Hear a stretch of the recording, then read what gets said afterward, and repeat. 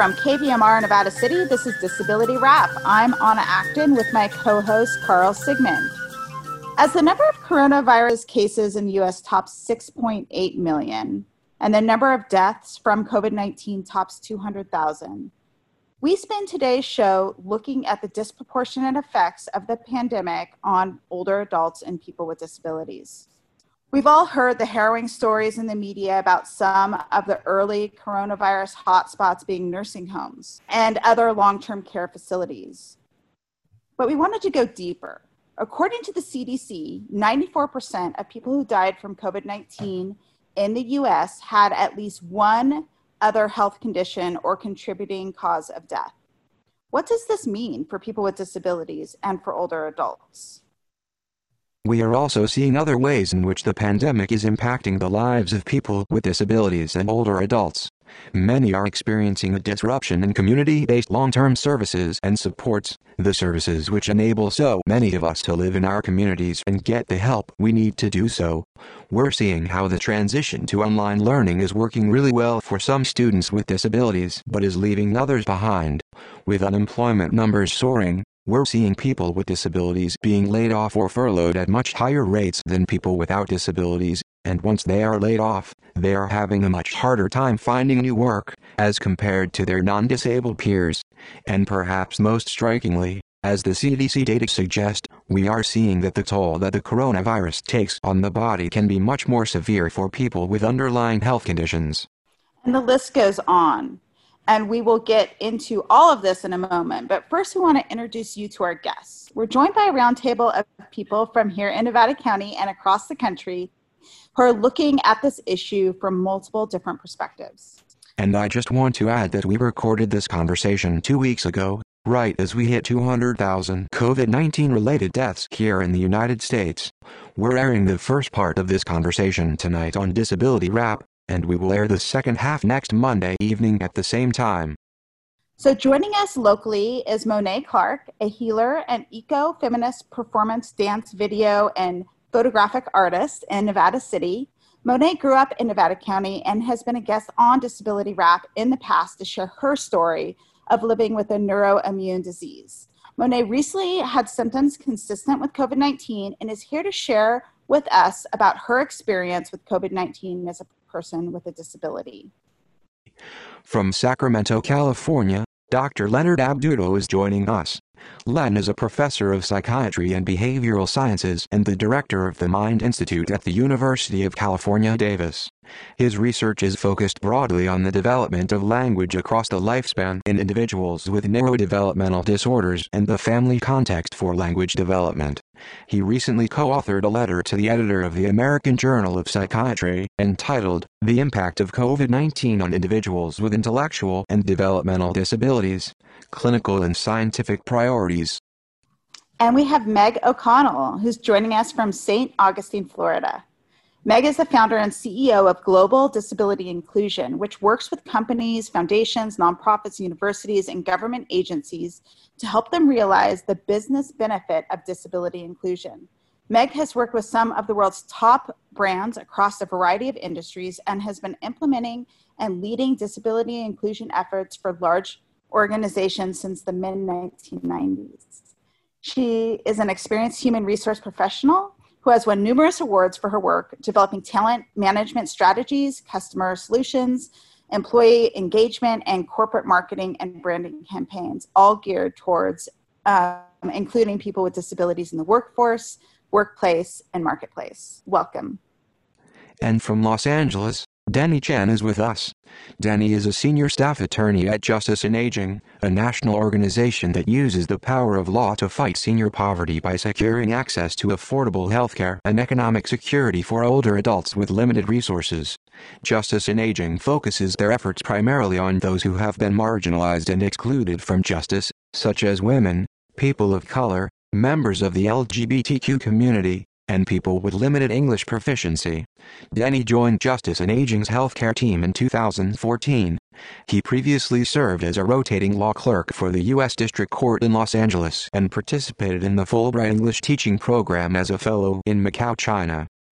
So I want to welcome you all to Disability Wrap. It's great to have you here. And, this discussion around COVID-19, we keep on talking time and time again about the disproportionate impact it has on people with disabilities and older adults. We thought we would start today with Monet and talking about her experience as a person with a disability and kind of navigating COVID-19.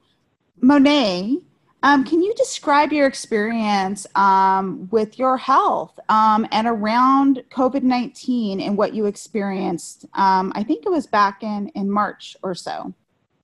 It was in March. I, on art business, traveled to New York, Los Angeles, and San Francisco in February, not very smart, and came back in early March. And before the lockdown, I started quarantining and looking at what natural health medicines would be best for prevention. But before I really got on a program, I got hit with really what I realize now and through my healthcare providers was a low-grade fever. I didn't have a high-grade fever, and so I still thought, okay, this isn't COVID. It's since come to my attention, and I think this is really important for people with autoimmune disease to recognize that you may not have a normative immune response and you may not have a high fever. You may have a low-grade fever, which feels kind of clammy, you feel wiped out. I felt sweaty, I was sweating a lot, but I wasn't in the high fever zone. So that went on for several days before I called my primary care physician, who actually I've switched since this happened because that person that takes my Medicare and Medi-Cal insurance really never knew how to treat my autoimmune disease, which is common. And I've since gotten someone who has a lot more experience with it that I didn't realize was in Nevada County all this time.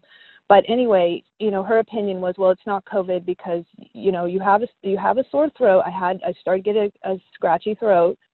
And I called her actually because I started getting short of breath. And then I was like, wait a minute, this isn't right, And I felt like a weight in the back of my throat, and it started to go down into my chest. It almost felt like I had a layer of cement.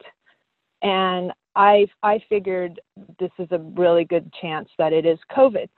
And she said, well, there's only so many tests in the county and yada, yada. And if you start to get worse and you can't breathe, then go to the hospital. Well, by then you're really far along. That was kind of in the early stages of it hitting America. Everybody was being sent home and said, come back when you can't breathe. But, you want to treat an infection right when it hits you. So fortunately, I have a naturopath doctor who she said, you need to get a nebulizer immediately. I ordered one and got it shipped in 24 hours. I think it took 2 days. And she started me on a program of medicines, breathing it directly into my lungs. And she, based on all my other symptoms, she started treating me like it was COVID. She got me on the list to get a test through the drive-through in Nevada County at the hospital, and they ran out the day I was going. So I went untested through the majority of what I was fighting. I didn't get tested till about 2.5 months later, and I tested negative. I got to where I was bedridden. My boyfriend had to wait on me. It was super scary when I really was having trouble breathing, but it was never to the point where I couldn't breathe, but it was labored, and I felt it growing in my chest, and I was super weak. Eventually we would hit it back, and then it would come right back really strong. And that's where she was like, this is COVID, because that's kind of one of the characteristics, is it's super, super aggressive. And now, post-COVID, it felt like my lungs had shriveled up. I could barely walk across the room without struggling for breath. That was really the most awful part, because I thought, oh my God, I'm going to be like this forever. And there's really not very much information about what to do at that point.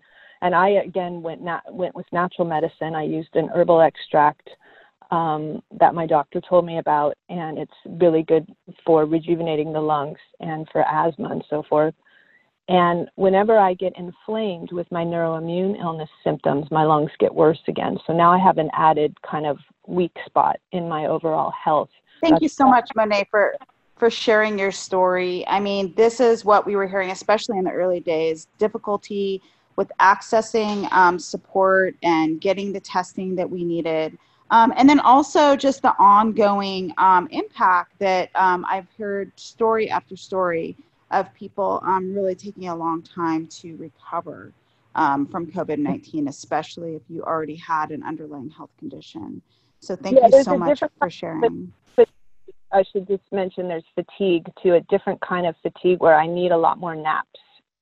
So, you know, that's another residual. But I think you can come back from it. You have to work at it though. Thank you so much, Monet. I want to bring Denny in right now. We just heard from Monet, and that is just one story. We are dealing with thousands and thousands of these stories, all across really the world, but all across the US and here in California. Could you put this in a bit of context? Where are we? Why are we dying at higher rates than the general public? Sure, Carl, I'll try. It's a big question.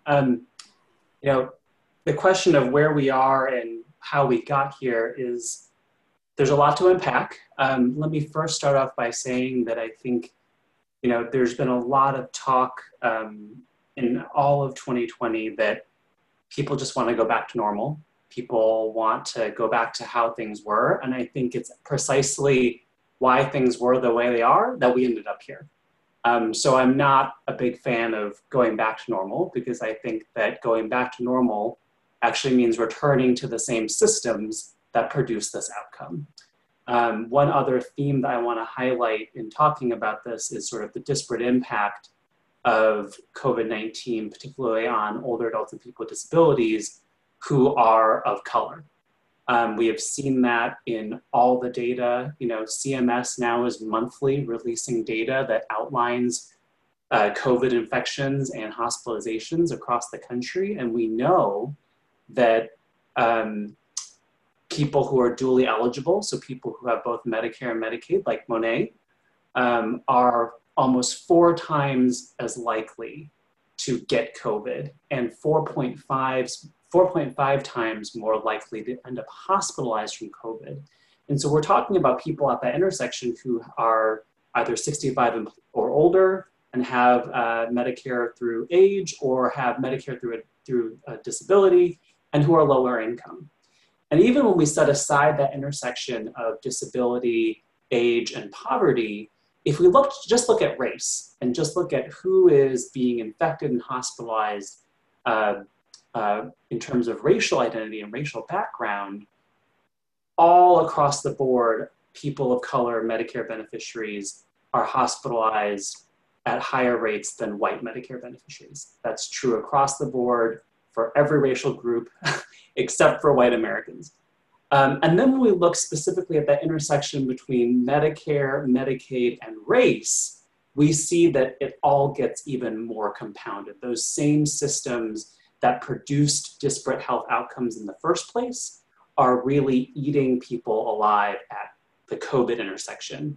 So we know that, for example, Black dually eligible individuals who have both Medicare and Medicaid are 1.25 times as likely to get infected and almost twice as likely to end up hospitalized as white dual eligibles. Those are significant increases. And if we shift and look sort of further down into the life cycle at skilled nursing facilities, Anna mentioned at the very beginning that there's already been a lot of reporting throughout the pandemic about the disparate impact about people in congregate settings. And in particular, some reporting, especially from the New York Times, that shows when you have more of a community or a population of Black or Latino older adults in nursing facilities, those rates just skyrocket. I mean, it's basically, it's very disproportionate. So, how we got here is systems of oppression that have kept people primarily reliant on social safety net programs, that have kept people impoverished and produce disparate health outcomes. And what it takes now is the flashlight of COVID-19 to shine a really bright but very clear light on how these health disparities work. I'll also say, I think Monet's story to open up with that was a really good idea and really helpful because these are just reported cases. These are just reported infections and reported hospitalizations. We, at the beginning in February and March, did not have an infrastructure as a country to adequately test and support people throughout this pandemic. So these are all likely undercounts. And certainly there's been some reporting to suggest that if you look at the death and hospitalizations of people of color, particularly older adults and people with disabilities in 2020, compared just to 2019, and you would assume just, that it would be somewhat similar except for COVID, we see that the COVID numbers are not capturing all of the extra additional hospitalizations and deaths that we typically would see in any other year. So unfortunately, this is just the tip of the iceberg. Thank you so much, Jenny. What's really, I think, been eye-opening through this process is seeing, those issues that older adults, people with disabilities already were dealing with and struggling to get their needs met. The COVID-19 pandemic has just highlighted those and brought them front to center. Whether we're talking about access to affordable housing and living in the community with the services that you need, access to food, isolation issues, all those are really being highlighted during this pandemic. I want to go over to Lynn and ask you about some of the research and what you are seeing around impacts of COVID-19, especially on those with intellectual and developmental disabilities. What are you seeing around lack or disruption of care and services and supports for people because of COVID-19? One of the things that we saw right at the beginning was that in terms of how people with intellectual developmental disabilities were impacted was we know that for so many people, the systems of support that we have are people-based, right? Direct care providers that provide access to, provide care in home or provide support to travel and so on. So we knew right from the beginning when we started with social isolation that people with intellectual and developmental disabilities were going to have so much of their supports taken away. And then we shifted, I think, quickly and probably appropriately to doing as much as we can through technology, right? So we all began to live on Zoom, and we provided, we did telehealth. So we provided care in lots of different ways through kind of video-based teleconferencing. Schools at the end of the school year switched to online learning and those sorts of things.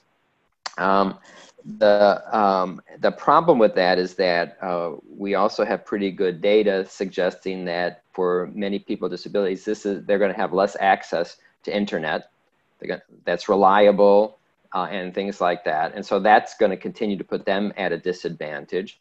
And we also know that if we just take school, for example, for many children who have special needs, there are adaptations to the curriculum that need to be made so that they can access it as fully as possible. And just saying, okay, we're going to do everything online educationally, we know that's not going to work for so many of our students. And so we really weren't, obviously prepared in many respects for this pandemic, but I think that lack of preparation certainly hit people with intellectual and developmental disabilities quite hard, cutting them off from educational opportunities, cutting them off from vocational, from their jobs because they didn't have access to either travel or job support, job coaches. Certainly access to health became more difficult. Telehealth works fine for many things and for many people, but it might not work well if someone is minimally verbal and has difficulty communicating on their own, and so that becomes a problem. And then certainly, our social lives have turned into, Zoom, right? And so I think that also didn't work for many people with disabilities. And so we're beginning to understand, to at least some extent, kind of the impacts on people with intellectual and developmental disabilities that we could have predicted would happen by social isolation. And I think that the next issue, I think that, and maybe we can return to this at some point, there's kind of the short-term impact and there's a long-term impact. We know that the economy has been impacted in ways that are going to be long-lasting. We also know that whenever we see recessions and financial cuts to budgets in schools and elsewhere, they tend not to be equitable, right? And we know that people with intellectual disabilities or social support programs tend to get cut the deepest. And so I think that we're at this point now where, we could be seeing really enduring impacts of COVID for many, many years, unless we're really, really cautious and advocate for our populations. Thank you so much, Len. These are all really important points, and I want to get back to them in a bit. But first, I want to bring Meg into the conversation. Meg, in April, your group, Global Disability Inclusion, conducted a national independent survey of over 500 participants in order to measure the impact and outlook of COVID-19 on those with and without disabilities. The study really focused on employment and lack thereof. You conducted this survey in April, which was really near the start of the pandemic here in the United States. I know your group has been continuing to do research in this area, and we'll get into that in a bit. But could you start by laying out your April survey and some of your key findings? Yeah, absolutely. So when COVID hit, we were all surprised and knew that this was dramatically changing our lives, and we knew it very rapidly and quickly, and the world of work was going to dramatically change. And based on the work that we do with companies in helping them diversify their workforce to include people with disabilities, we know, unfortunately, that disability is often the forgotten diversity segment.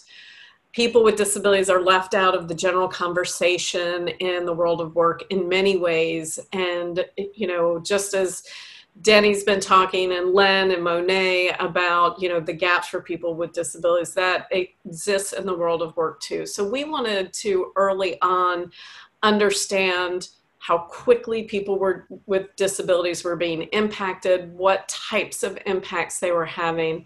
And across the board, and all of the questions that we asked, and to the members of the panel are not going to be surprised by this, but there was not a single area where people with disabilities fared better than those without disabilities.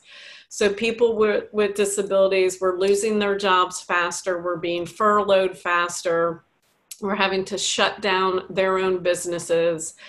And if they were able to work from home at a greater percentage, they were fearful within the next 90 days that they would lose their job. And the most startling piece was that people with disabilities overwhelmingly were feeling the dramatic impacts of economic insecurity during this time. Whether if they weren't feeling it immediately in April, they knew it was coming, and there wasn't a lot they could do to help prepare for that. Additionally, we saw people with disabilities knew this was going to be a monumental change for them, and that they were likely going to have to shift industries. They were going to have to reskill, retool, upskill to look for other employment after this happened, because either their industry was failing or they were just being laid off, and they knew that they were going to have to start preparing for something different. So we're actually scheduled for our 6-month follow-up for this is going out next week. So we'll have new data. We don't have the follow-up yet. But, we have seen that in the world of work, it's been a two-sided coin. There are things that have been remarkable about the way corporate America has responded to this, and getting up to speed on Zoom and working remotely, and everyone can work from remotely. So we've had a cultural shift in accepting that. It's no longer a work-life balance conversation. It is, how do we survive as a business in this environment and make that work? And in many ways, this has opened up a lot of opportunities for people with disabilities to be able to still remain employed, because now they can work from home. And it also makes the case for people with disabilities who have long been saying, I know I can make this work. Let me work from home. The proof is here now for companies, and they understand that that's going to shift. And lastly, I'll say the focus on mental health has really been across the board, really heightens awareness and sensitivity. The number of people relapsing from addictions is on the rise, up 30%. People who are concerned or having suicidal thoughts, domestic violence, all of those things that people are encountering or struggling to manage because of this COVID stress. So companies and foundations are really pulling together resources and tools and tips for their employees on how to manage this, offering employee assistance program resources and multiple other things to help folks really manage their stress and their mental health better. And with that, we're seeing an increase of disclosure in the workplace of people, not just significant disability, but talking about, I have a learning disability and Zoom is difficult for me, and here's why, and here's what I might need to make this work better for me. Or I'm someone who doesn't want to return to work because I have asthma, and this is concerning to me that I'm at risk. So companies are getting smarter about having those conversations. It's just been in the last 5 years or so that we've seen companies really working to get smarter, but that has escalated in such a dramatic way over the last 7 months in companies wanting to understand how to accommodate, what they can do and offer, and what capabilities they need to develop around disability and employment at work. You've been listening to our conversation about the disproportional effects the coronavirus pandemic is having on older adults and people with disabilities. The last voice you heard was Meg O'Connell, founder and CEO of Global Disability Inclusion. We also spoke with Dr. Leonard Abadudo, director of the Mind Institute at UC Davis, Denny Chan, a senior staff attorney at Justice and Aging, and Monet Clark, a healer and eco-feminist performance-based video and photographic artist right here in Nevada City. We recorded this conversation 2 weeks ago. You just heard the first half, and we'll bring you the second half next week at the same time. You may have noticed that this is a new time slot for Disability Wrap here on KVMR. We have traditionally aired the show from noon to 1 p.m. on the first Friday of the month. We are switching this time slot to 6:30 to 7 p.m. on the first Monday of the month. Starting in November, we will broadcast monthly at that time. This month, however, we are bringing you 2 additional shows. Next Monday, October 12th at 6:30 p.m., we are bringing you part 2 of the conversation you just heard. And then on the third Monday, October 19th at 6:30 p.m., we'll bring you highlights from Nevada County's Education Workshop for Voters with Disabilities. This workshop will take place via Zoom on Friday, October 16th at 2:30 p.m. To find out how to participate in that workshop, go to freed.org/vote. This show is produced and edited by my co-host Carl Sigmund. Special thanks to Sam Gertis for her support. To listen to the show again, go to freed.org/disabilitywrap. We will also release a podcast soon, so stay tuned for that. I am Anna Acton with Carl Sigmund for another edition of Disability Wrap.